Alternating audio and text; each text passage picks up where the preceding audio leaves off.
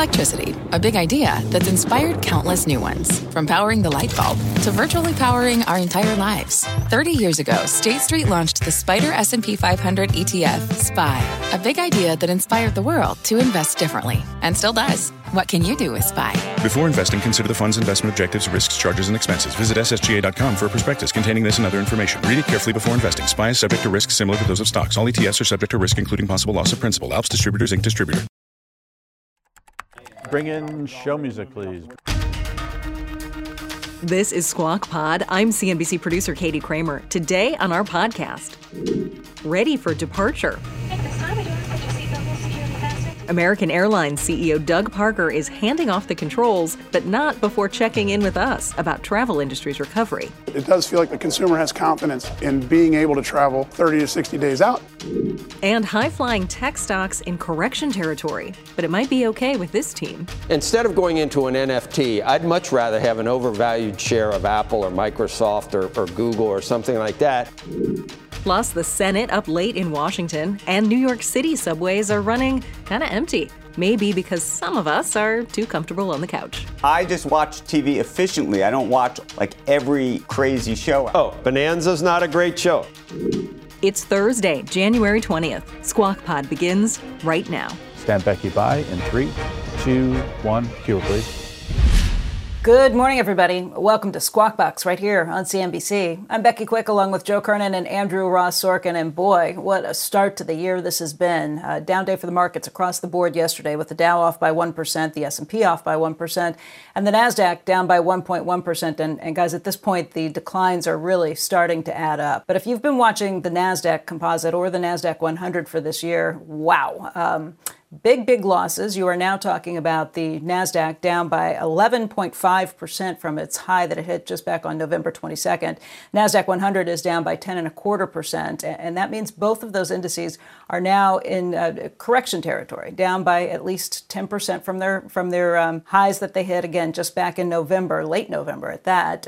So you have seen some incredible pressure that's been across the board. If you were looking at any of the FANG names, any of those big stocks, all of the FANG names except for Apple are in correction territory too. Apple's down by 9%, but if you were looking at Amazon, down 17%. Microsoft is off by 10%. That's just this month. Google's off 6% for the month, and Meta, Facebook, is down by about 5% from month to date. That looks like the winner among all of those big stocks. Netflix, by the way, which is going to be reporting earnings, it's down too incredibly sharply, down by about 27% from its highs. Andrew? Huge market moves and also a busy day in Washington could have an impact on the markets unto itself. Let's give you a quick recap of what happened. The motion is not agreed to. Madam President, Madam Vice President, I enter a motion to reconsider the failed cloture vote. We had two key votes in the Senate. In the first, the Democrats' voting rights bill fell short of the 60 votes needed to break a Republican filibuster. Then the Senate voted down a motion by Democrats to change the filibuster rules to pass legislation with a simple majority. Now, Democratic Senators Joe Manchin and Kyrsten Sinema had voted with Republicans to reject that rule change. The rule of self-restraint, which we have very little of anymore. Self-restraint. Allowing one party to exert complete control in the Senate with only a simple majority will only pour fuel on the fire of political whiplash and dysfunction that is tearing this nation apart. The only choice to move forward on these vital issues is to change the rules in the modest way we have proposed. Mr. President, I move to proceed to the motion to reconsider the vote by which cloture was not invoked on the motion to concur in the House amendment to the Senate amendment to H.R. 5746, the Freedom to Vote John R. Lewis Act. The clerk will call the roll. Ms. Baldwin, Mr. Barrasso, Mr. Romney, Ms. Rosen, Mr. Rao, Ms. Sinema. On this vote, the yeas are 52, the nays are 48. The decision of the chair stands as a judgment of the Senate. Then, in a nearly 2-hour-long news conference. Hello, folks. Thanks for being here. President Biden offered an assessment of his first year in office and covered a range of topics. He acknowledged rising inflation and his administration's initial slow action on COVID testing amid the current surge. I think we've done remarkably well.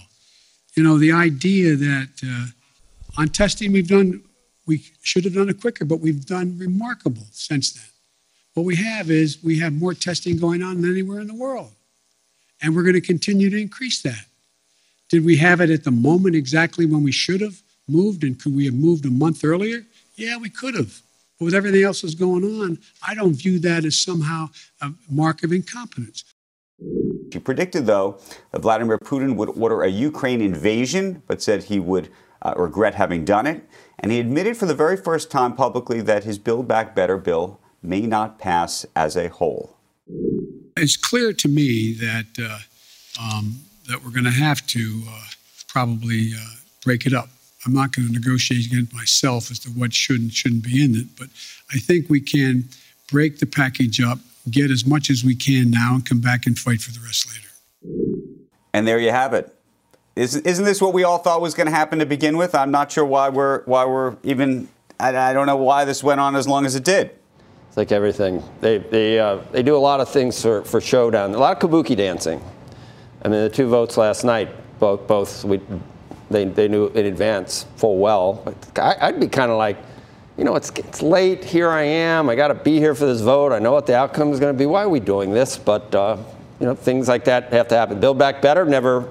And this will get political here, and I don't want to do that. But we heard that Joe Manchin pulled the rug out from under the president, and we heard that stated by a lot of people on his staff in the administration. But then if you look at Manchin's comments, I'm not sure that's true. I think he had issues the entire time. So I don't think he was ever going to do it. I don't think he was ever going to do it. They were both dancing. Yeah, there's a lot of kabuki, and we have to, and it matters to us. But I'll tell you what was more, and this, I'm going to get totally off topic, but what occurred to me was watching the NASDAQ and watching the valuation come out of things. The NASDAQ might be the best proxy for where money goes when it's really free, when it's really available. Money heaven? Well, no, yeah, where it's money going heaven. now. No, but flows down. Those are great companies, and if some, instead of going into an NFT, I'd much rather have an overvalued share of Apple or Microsoft or Google or something like that. So when that comes down, I think that's a really good reflection of the change in that we're seeing with the Fed, and the change in sentiment, the change in the Fed. And then I was thinking about crypto, which also. Look at crypto though. Look at crypto crypto's this morning. following the NASDAQ. But here's and then I thought of this. Crypto's getting it but it's from not two now. sides. Look where. Right. Yeah, but it's down from 69. Bitcoin. Yeah, but I would have thought it would have been slaughtered again yesterday. Right, you would think, but this occurred to me that the two reasons to own crypto, one is it's a good, it's a very speculative asset, right? And when money's cheap, it goes into crypto. But the reason you buy crypto is because money's cheap, and you think that fiat currencies aren't worth, they're getting debased. So when the Fed moves the opposite way, number one, you don't have all the free money, and number two, you don't have, the rationale for owning it in the first place is not as compelling because you're not printing as much money. So it's a double whammy.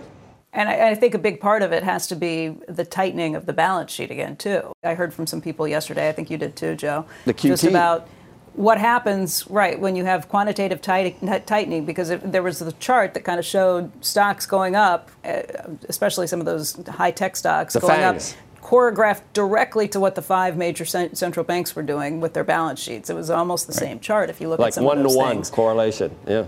Right, like an exact correlation with it. So it's not just raising rates. That's what I was referencing. I wasn't going to bring that chart up, but yeah, you got it. You saw it too. It's been, you can say that it's not going to mean that much, but if it meant that much on the way up, it's going to mean something on the way down too, right? Yep. What's the average multiple for the great stocks? And we talked about, I made my case for for Netflix yesterday. I'll pay any price for my month long of net. But Andrew, you're right about Peacock too. Yellowstone's on Peacock.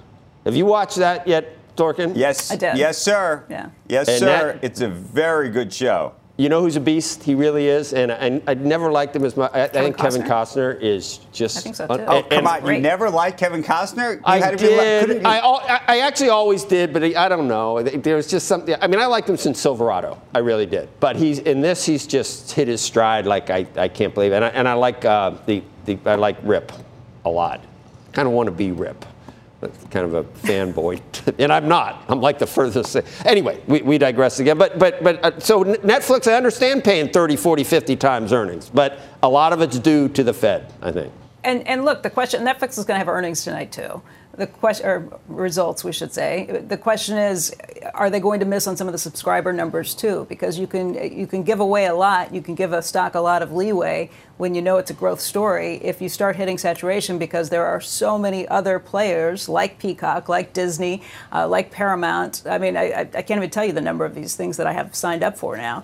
Is there a limit to how big you can get with them, and that is going to be back to the questions. But the FANG stocks, as much as they're down, that's nothing compared to some of the other stocks that were such high flyers. If you looked at Stitch Fix, it was down 86% from its high. Peloton down 80%. DraftKings down 71%. Penn National down 70%. Viacom CBS down 65%. Discovery off 63%. I mean, you can run through. Moderna down 65%. So the pain you're talking about is even deeper when you look at some of these other stocks too. And I think that's reflected to somewhat in the indexes, but depending on where you're invested, you feel it a lot more. Still some things holding it up if it's only 10 in the NASDAQ, because a lot of things are down 30, 40, and 50.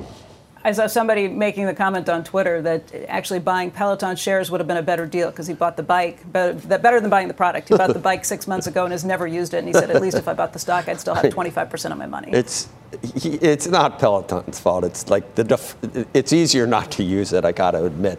I got you to admit. One right here. I could reach it. So, Sorkin, you admit you watch TV. So you have seen Yeltsin. Okay. You want people to think you're just like zooming in on C-SPAN and like taking notes and stuff. So you do watch some. Okay.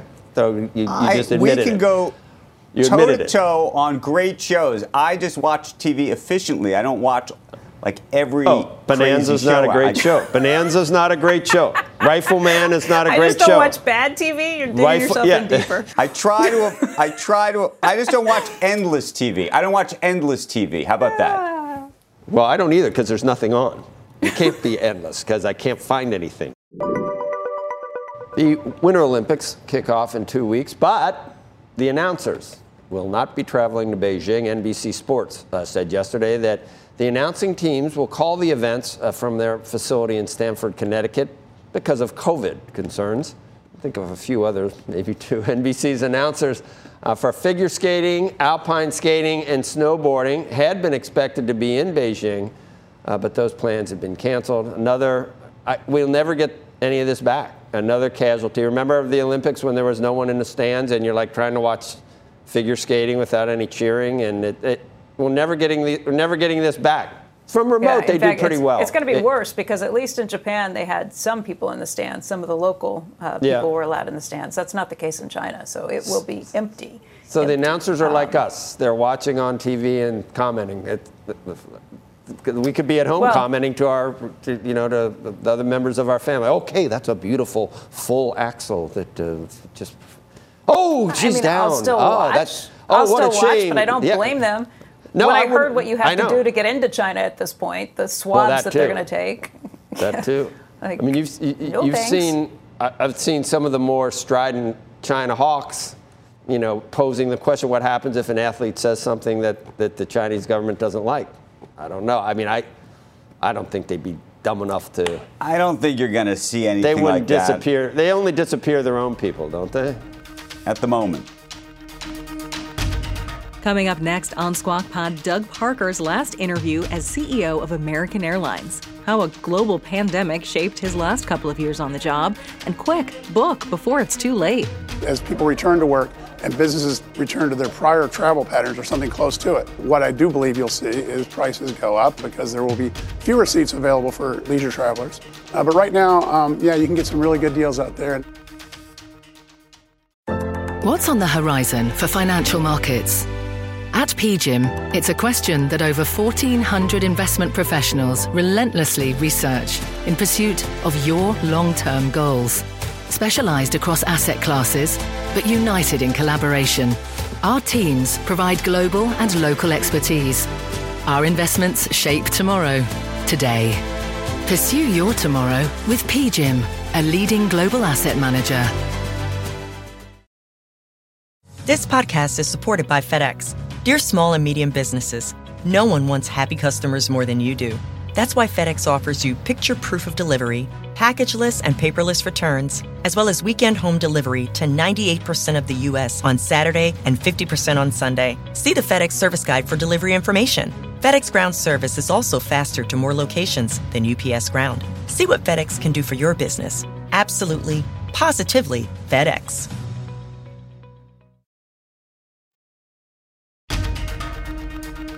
We're back. This is Squawk Pod.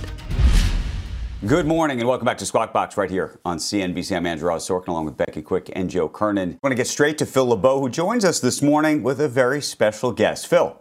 Thank you, Andrew. Let's bring in Doug Parker, Chairman and CEO of American Airlines, joining us from the company's Operations Center in Fort Worth. Doug, you just reported Q4 results, better than expected, but still a loss for the fourth quarter. And the question becomes, how much of an impact did you notice from the Omicron resurgence, let's say the last 10 days of the fourth quarter? Yeah, thanks, Phil, and thanks for having me. Look, it's quarterly results, full year results as well. I want to start by just saying how proud we are of what we accomplished, what our team accomplished. And in the entire 2021 year, we grew in a year where it was most important to grow back to meet accelerating demand. We grew back faster and further than anyone else. We flew about 25% more passengers in 2021 than any other airline. We did so by our team running the best operation Americans run over a full year in our history in terms of on-time performance and completion factor.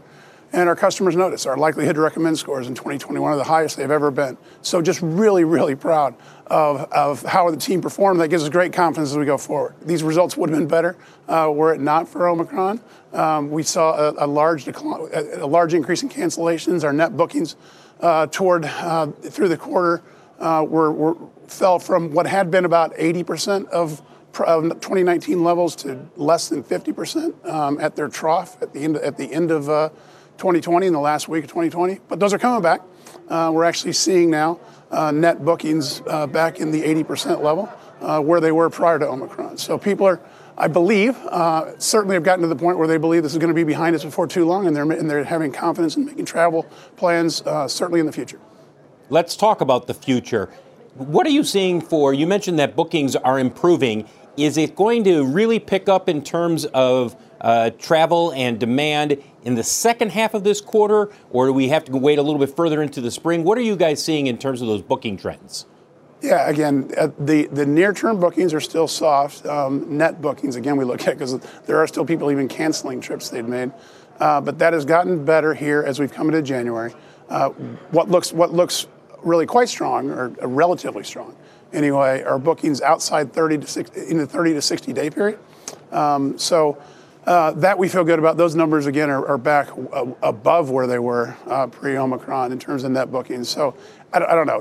We still have to see. But it does feel like the consumer has confidence in being able to travel 30 to 60 days out. We'll have to see if that actually manifests itself in actual results. But that's where we are. And look, what it really says is there's large pent-up, what we all know, there's huge pent-up demand for travel once everyone feels well enough to travel. And again, right now that looks like it's 30, 60 days from now. Hey, Doug, I was actually on booking a ticket yesterday to go to California in a couple of weeks, and I couldn't believe how cheap it was. I mean, $200 to get to California if you're willing to fly economy on it. And it just made me realize that you guys are fully staffed. You've got to have the teams, you've got to have the planes, have everything ready, because we saw this huge surge that was there and too many people who were getting shut down because of staffing problems with Omicron. It's got to be so frustrating right now to try and figure out demand and try and make sure you have all the planes filled for the next few months. Have prices come down pretty drastically, really quickly, just to make sure that you get through the next 30, 60 days? Yeah, no, they've been at those levels for a while, Becky.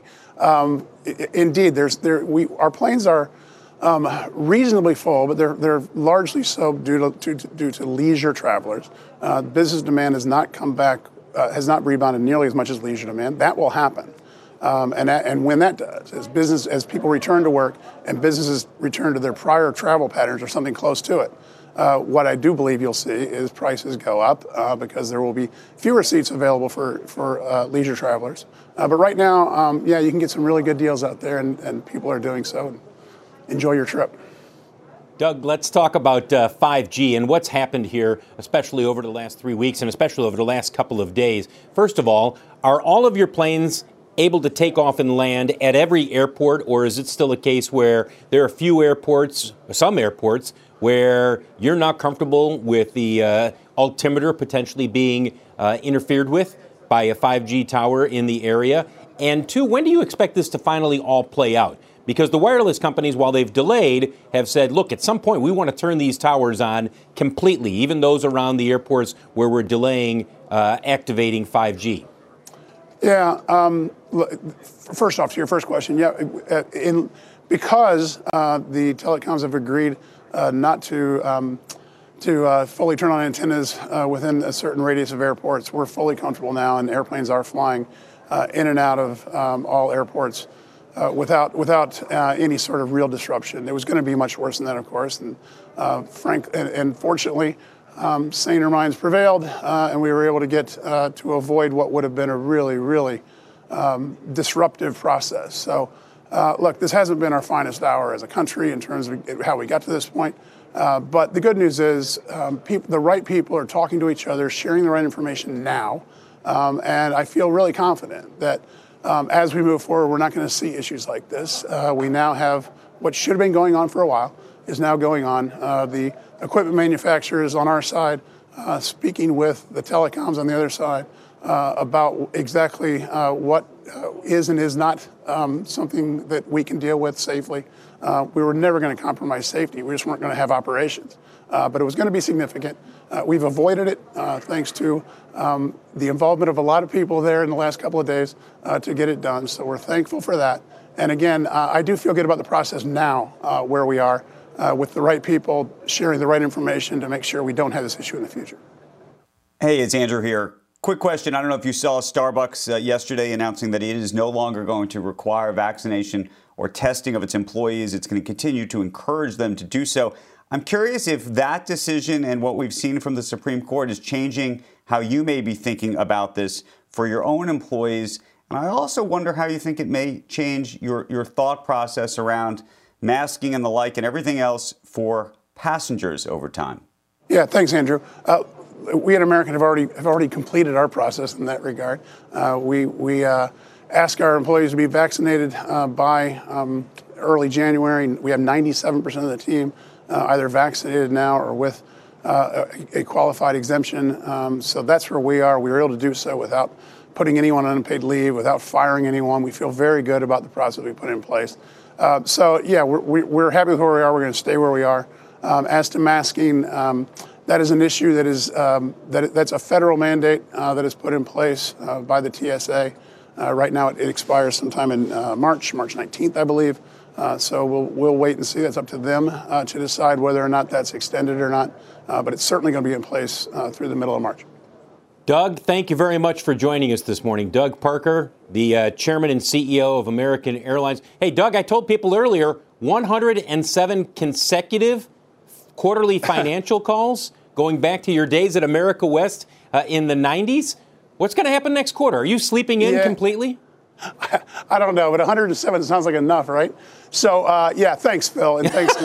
You've been with me on a lot of those, and I appreciate it, so thanks a lot. Yeah, it has been a pleasure. Doug Parker. I'm glad.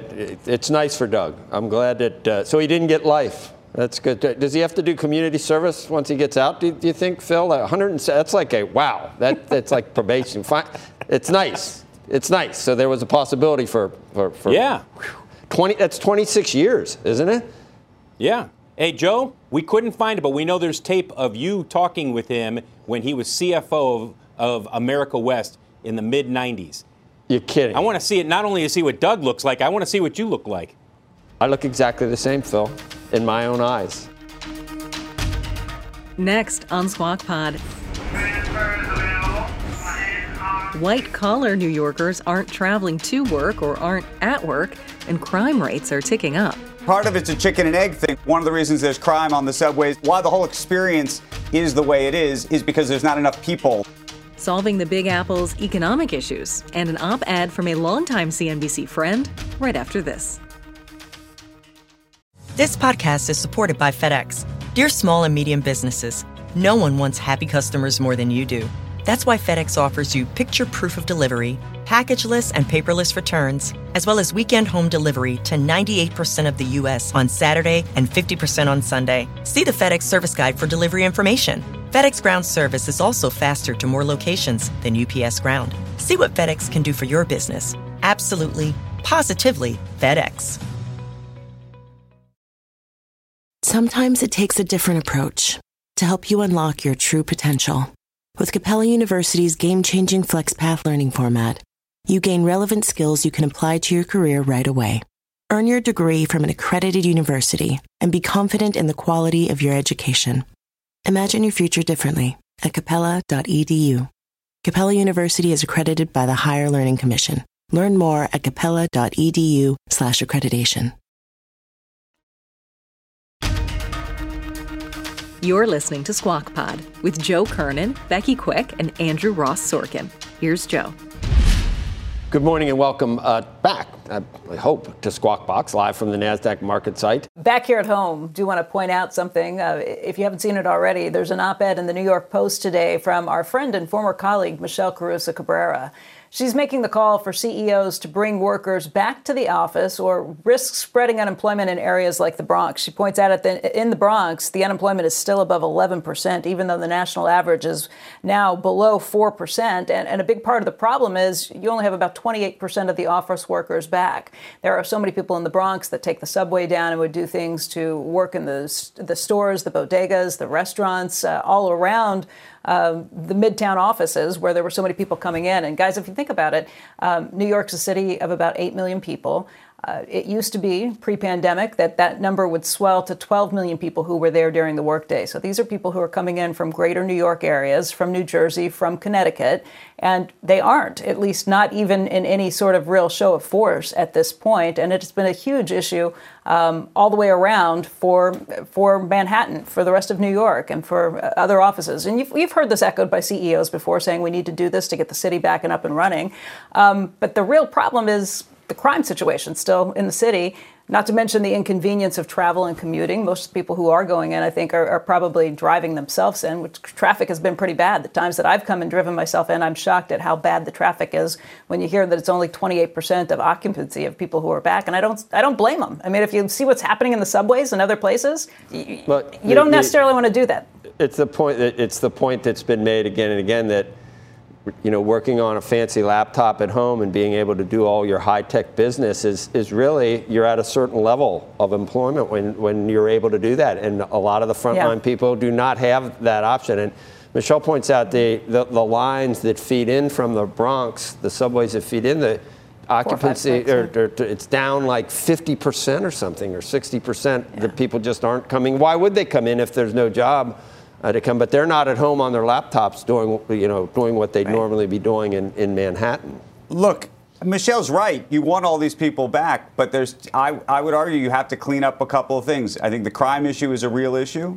And then perhaps even more importantly than that, to get everybody in an office, quote unquote, comfortably, where they're not going to be having to mask all day long, you have to figure out how you're going to deal with it. And are you actually going to pay for daily rapid testing? What is the measure which is going to get there? And by the way, it may very well be that in 3 weeks from now, in a place like New York City, we are there. Hopefully.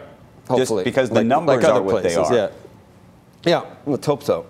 That would be, that's, and I initially said, well, the other reason people aren't riding the subways is because what you just said, you probably don't feel totally safe. I mean, it's a numbers game. But it's a chicken and egg. Part of it's a chicken and egg thing, which is, I think, that one of the reasons there's crime on the subways and why there's so many homeless people who are on the subway, and why the whole experience is the way it is because there's not enough people out and about. So it's sort of, yeah, but you know what? It's an investment that has to be made, and you have to clean that up, and you have to police it and figure out a problem, with the issues that are there at the time, because right now you're in a workers' market, and employees can say, I don't want to come in.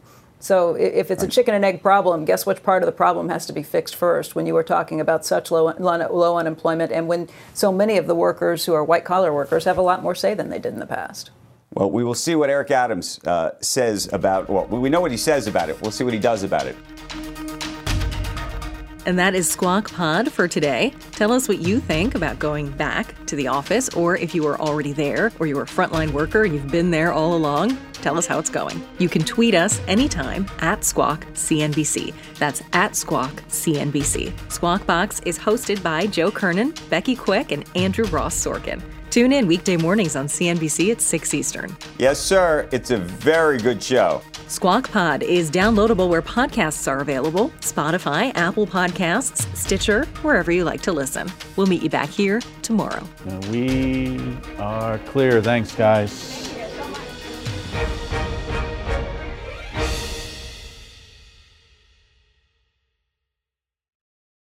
This podcast is supported by FedEx. Dear small and medium businesses, no one wants happy customers more than you do.